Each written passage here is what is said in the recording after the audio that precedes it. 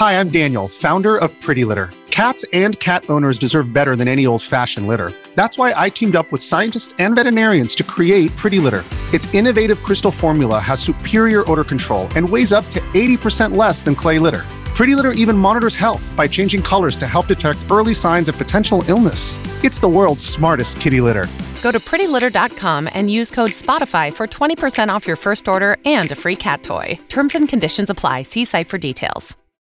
When you need mealtime inspiration, it's worth shopping Kroger, where you'll find over 30,000 mouth-watering choices that excite your inner foodie. And no matter what tasty choice you make, you'll enjoy our everyday low prices, plus extra ways to save, like digital coupons worth over $600 each week. You can also save up to $1 off per gallon at the pump with fuel points. More savings and more inspiring flavors make shopping Kroger worth it every time. Kroger, fresh for everyone. Fuel restrictions apply.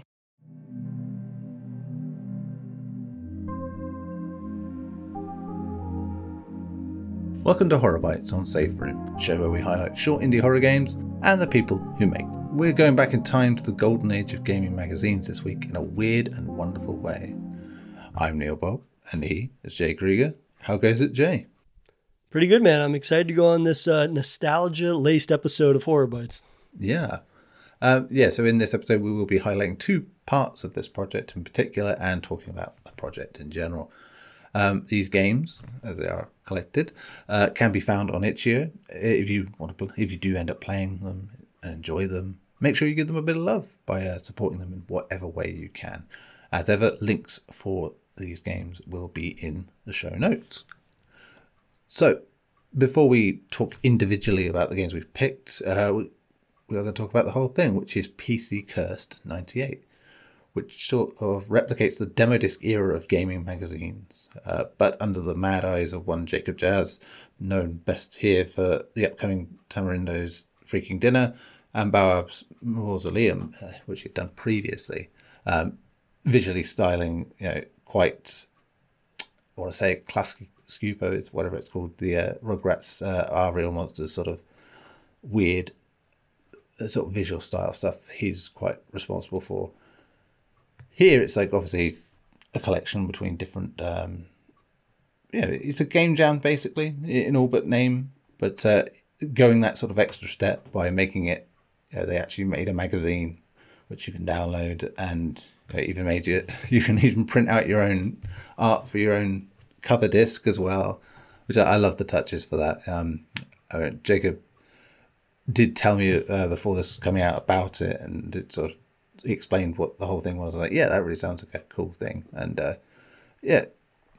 on the disc, if you will, we have this whole collection of what is it, about 22 games, I think. Some that have already been out, I think, others brand new. And I think they all tend to have the familiar feel of something from that era. Which is the point, that's early PC sort of curios you might find on a demo disc. It was such a cool era, not just for like PC gaming, but like PlayStation, of course, famously used to have the demo disc, and then the Net Yarrow stuff that was on there, which was like user made games, back in the day, which were like and you'd find these like micro games that you could play on the disc that were like full games, and this is like a blend of those two things where everything feels like it's a demo for some game that never came out, of course, in this case. But they generally have this distinct flavour of like 2000, 2001 sort of time. Different genres. In the case of things we picked here today, a visual novel and a shooter, which are, of course, the tried and trusted PC gaming things of the time and today. I mean, there's not much more to say beyond that on the overall package. It's just really well put together, I think. I mean, I don't know if you've seen the magazine stuff, but just like the humour of it runs through like that. And if you read the sort of magazines from that period as well, it does kind of capture that personality in a very Jacob Jazz way. Yeah, it very much feels like a time capsule, which again, if you're going to be evoking a specific era, it just makes this kind of package that much more impressive because of the fact that, again, whenever you're dealing with one of these types of packages, that we've covered now a couple of times on Horror Bytes, it always amazes me that while all of these creatives come from different backgrounds, have different, skill sets, have different influences, they're still able to make something that, while each experience is different and tapping into what makes each of those creatives so unique, it still feels much more realized than I always am anticipating, right? And it's the type of thing where it's like, by this point, you think I'd learned to, not worry about one entry feeling out of place or something like that. But, I think with each one of these collections, it just becomes more and more apparent that, the person that is helming all of this curation, right, really understands what they're going for right out of the gate. And it has a talent for taking all of these variety of experiences and different sensibilities and blending it into a package that feels a lot more cohesive, I suppose, than some people might be wondering when you're talking about a compilation of, again, all of these different voices. Yeah, I mean, it is that, isn't it? Where obviously a lot of games of this scale sort of do harken back to that, to earlier times and certain genres and eras, if you will. But obviously do very modern things, and maybe it's just like surface level, and you don't really get the full effect. I think, the curation here generally, I think, is quite impressively on the nose and getting close to what you would expect, just being slightly off in the ways that matter, which I think is the best part of Demo Disc anyway. Back then was just finding these things. You're like, what the fuck is this? Where I've never seen this before like that. And that's the vibe you want to go for, while still making it believable, which I think it does. So with the picks, we'll obviously do yours now before we go to a break.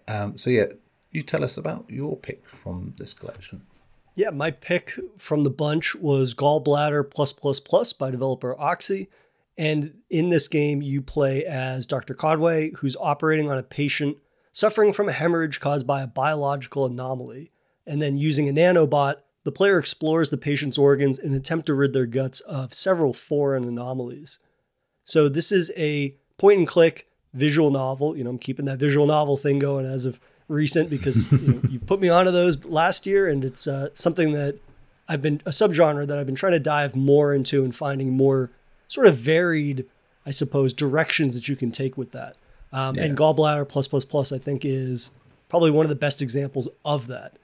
It adopts this sort of archaic black and white imaging software look, which, if there's one thing when you're trying to harken back to an older era, whether it's games or movies or anything, there's something about thinking about medical equipment that really just like unnerves me. I think about, I recently rewatched The Exorcist, and of course the whole hospital scene with Reagan is terrifying, but not only is it terrifying because of the fact that, it's a child that's being, is in duress because of what's happening, but just looking at archaic equipment and things like that, it just makes me think about like the sort of the brutal pains that medicine has gone through to like perfect helping people because of some of the different, equipment and how it all looks very shoddy now. And this game, I think, with the aesthetic that it uses, kind of captures that pretty beautifully.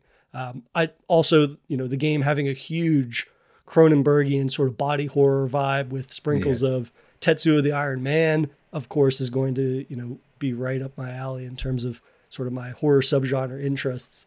But I was also a fan of this game having a choose your own adventure aspect to it as well, where, while you're navigating this guy's guts, you kind of get these momentary choices where it's like, okay, I can either go left or right in sort of exploring their body, or how you want to choose handling some of those anomalies that you come up against. And, in terms of, again, coming back to that aesthetic with the visuals of the game, it's not just that, okay, here's a black and white picture of, some liver or, another body part, but it's the fact that the visuals themselves are like pulsating and slowly moving and whatnot, which, I'm not somebody that gets really queasy or uncomfortable playing games, like physically uncomfortable most of the time, but there's something about the sort of claustrophobic nature of exploring these guts so intimately and the fact they're pulsating, and then the more sort of supernatural elements that pop up the further into this person's body that you're exploring. Yeah, I was going to say, it's like, I don't know if you've ever been to like a dentist that has like infomercials playing on the screens and stuff of like the sort of procedures that you can go through, and you just see how alien a mouth looks when you start getting into the grisly, horrible versions of it like that. And so one of those things that's like car crash, isn't it? You just kind of have to look at it. You don't want to, but it's there, and it's too weird and fascinating that's a great sort of aesthetic to go for, I think. And with the sort of dot matrixy sort of black and white thing going on with it, where it mixes like real lifestyle pictures and, you know, animated stuff, it just feels so distinctly, you know, PC-esque, you know, of that time.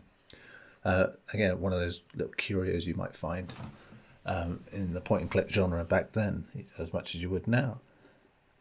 And yeah, I think there's a little bit of humour to it as well, which always helps. I think point and click games having humour is, even when they're deadly serious, it's necessary, I think, because the very sort of nature of it means you need to sort of engage with it in more than a one-dimensional sort of emotional way. It has to be, you know, going in a different variety of ways.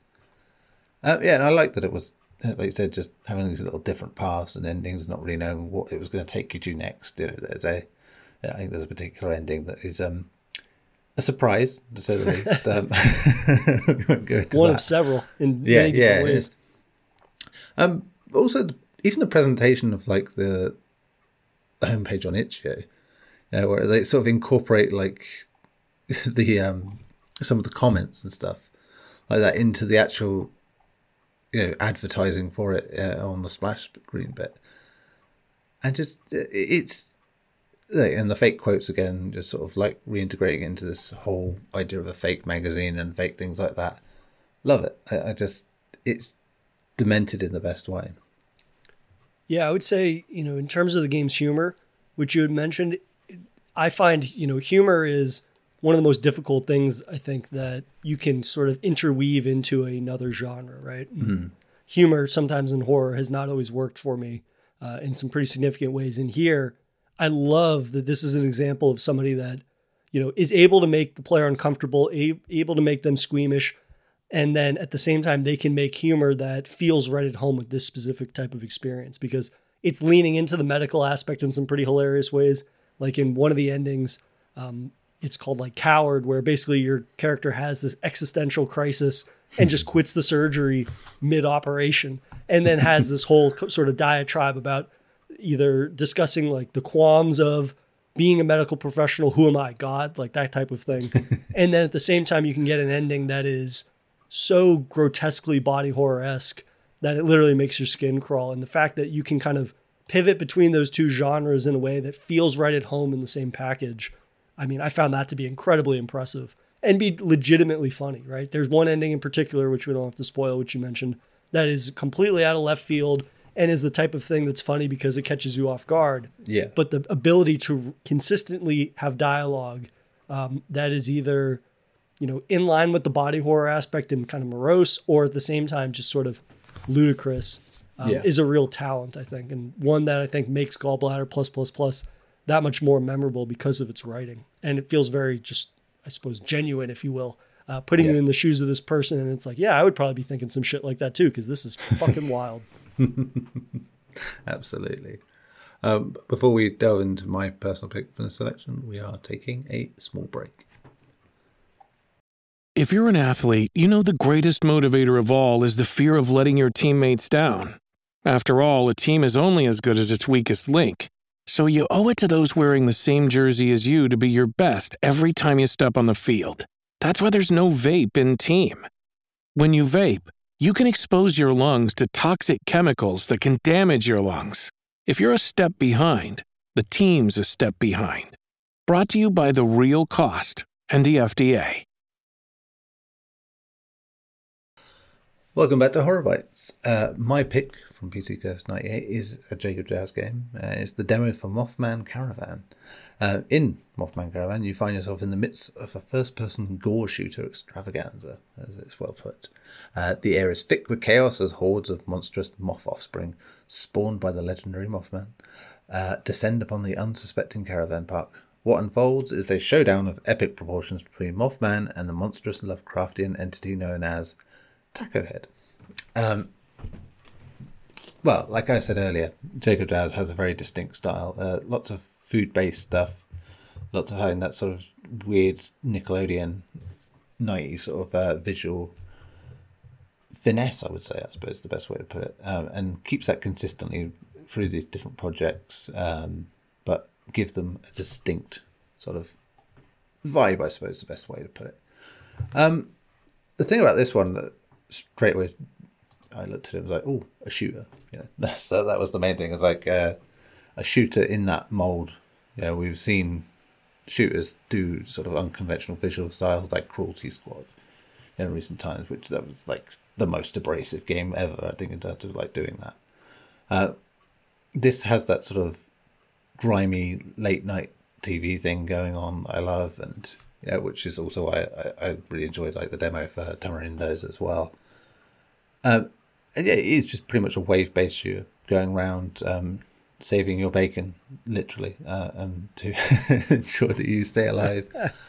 There really is a giant Mothman and a giant taco-headed entity battling it out while you kill these little Mothmen, and they make their strange little squealy noises. You get unlockables. You've got basically like an open arena, effectively, with different areas and different pickups you can get. On the surface, very much what you would expect from a first-person shooter on PC. In terms of mechanics, in terms of how it looks, just, balmy in the best way. I really enjoyed the visual style. And again, there's a dark humour, as I think it's put there, to it, right down to the way it looks. I think like the UI being like this big fuck off thing in the corner, with your ammo and your health count is just so delightfully over the top. I really enjoyed that. Just even the weapons, despite how simple they are, just how they look, and how they all sort of fire off is pretty satisfying, for what it is. Plenty of head popping in this one, which again, that's one of the things that Cruelty Squad, which we covered last year, probably the year before that, 2 years ago, was one of those games that really impressed upon me, and getting back into PC gaming after a lengthy break, where it's like, you really can't judge games by their cover, right? Because this game takes that sort of Adult Swim sensibilities of humor, blends it with that sort of what I would describe as like Cruelty Squad's blend of, I suppose, acid-induced vomit pixels, right? And that kind of aesthetic of it. It looks like this janky mess, but it has a style that's all its own. And, the fact that the mechanics, as simple as they are still like a sturdy foundation for having this wave-based arena shooter where it's like, okay, you're running around, you're activating these totems, at the same time you're getting chased, but you need to pick up like these teleports, basically, and the teleporters themselves are gravestones, which let you bounce across the map to explore it. And then the further you're playing through, you can start like leaps and bounds above fences and enemies and these things. So it has this real arcade logic to it. And then pairing it with that sense of humor, right? I was talking earlier about how hard humor is, but this is a game that from the outset, nobody makes something like this if they don't have a good sense of humor. Yeah. And the fact that this game, it uses the language that it uses, it's sort of absurd with that massive kaiju battle going on in the background. But from a gameplay standpoint, it's still a lot more sound than I think some people might think, just judging from what it looks like. As you mentioned, the fact that you're literally saving your own bacon for a health bar. You start with like 99,000 rounds or something insane like that, which is just like, gives you pause. Your crosshair is quite literally a cross. But at the same time, the weapons are super punchy in the fact that you watch, those little Mothmen's heads explode countless times. And, you mentioned that sort of audio cue that you get when they get near you, they make that kind of like squealing noise.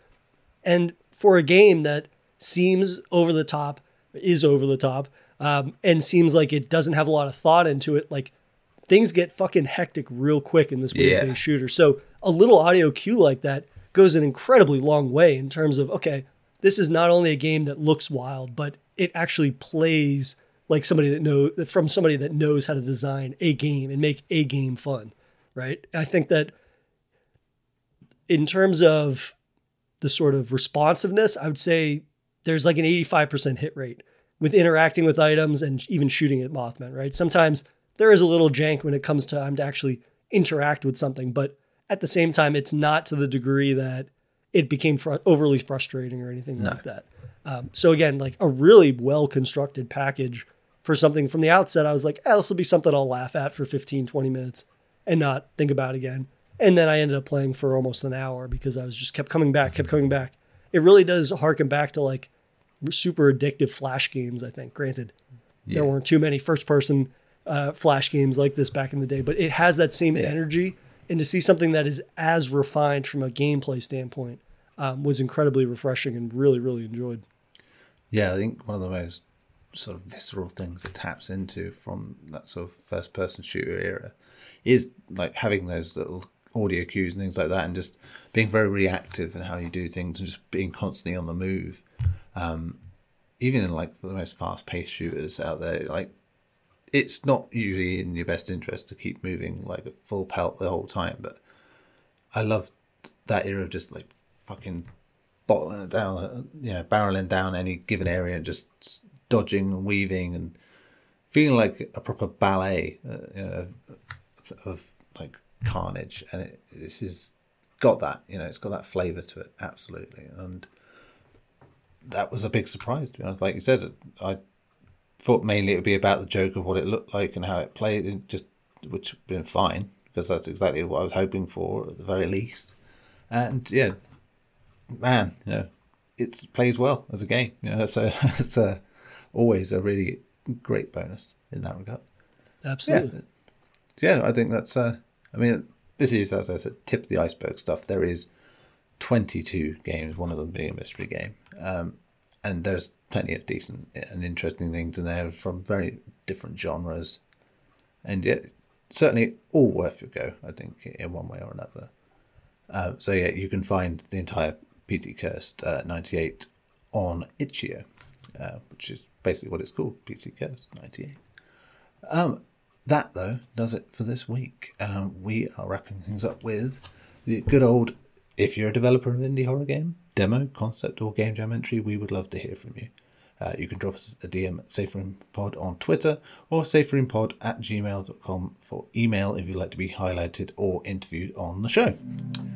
Jay, it has been a nice trip to the past, and we will do it all again next week in a slightly different flavour, I'd imagine. But until then, we will keep searching for those horror bites.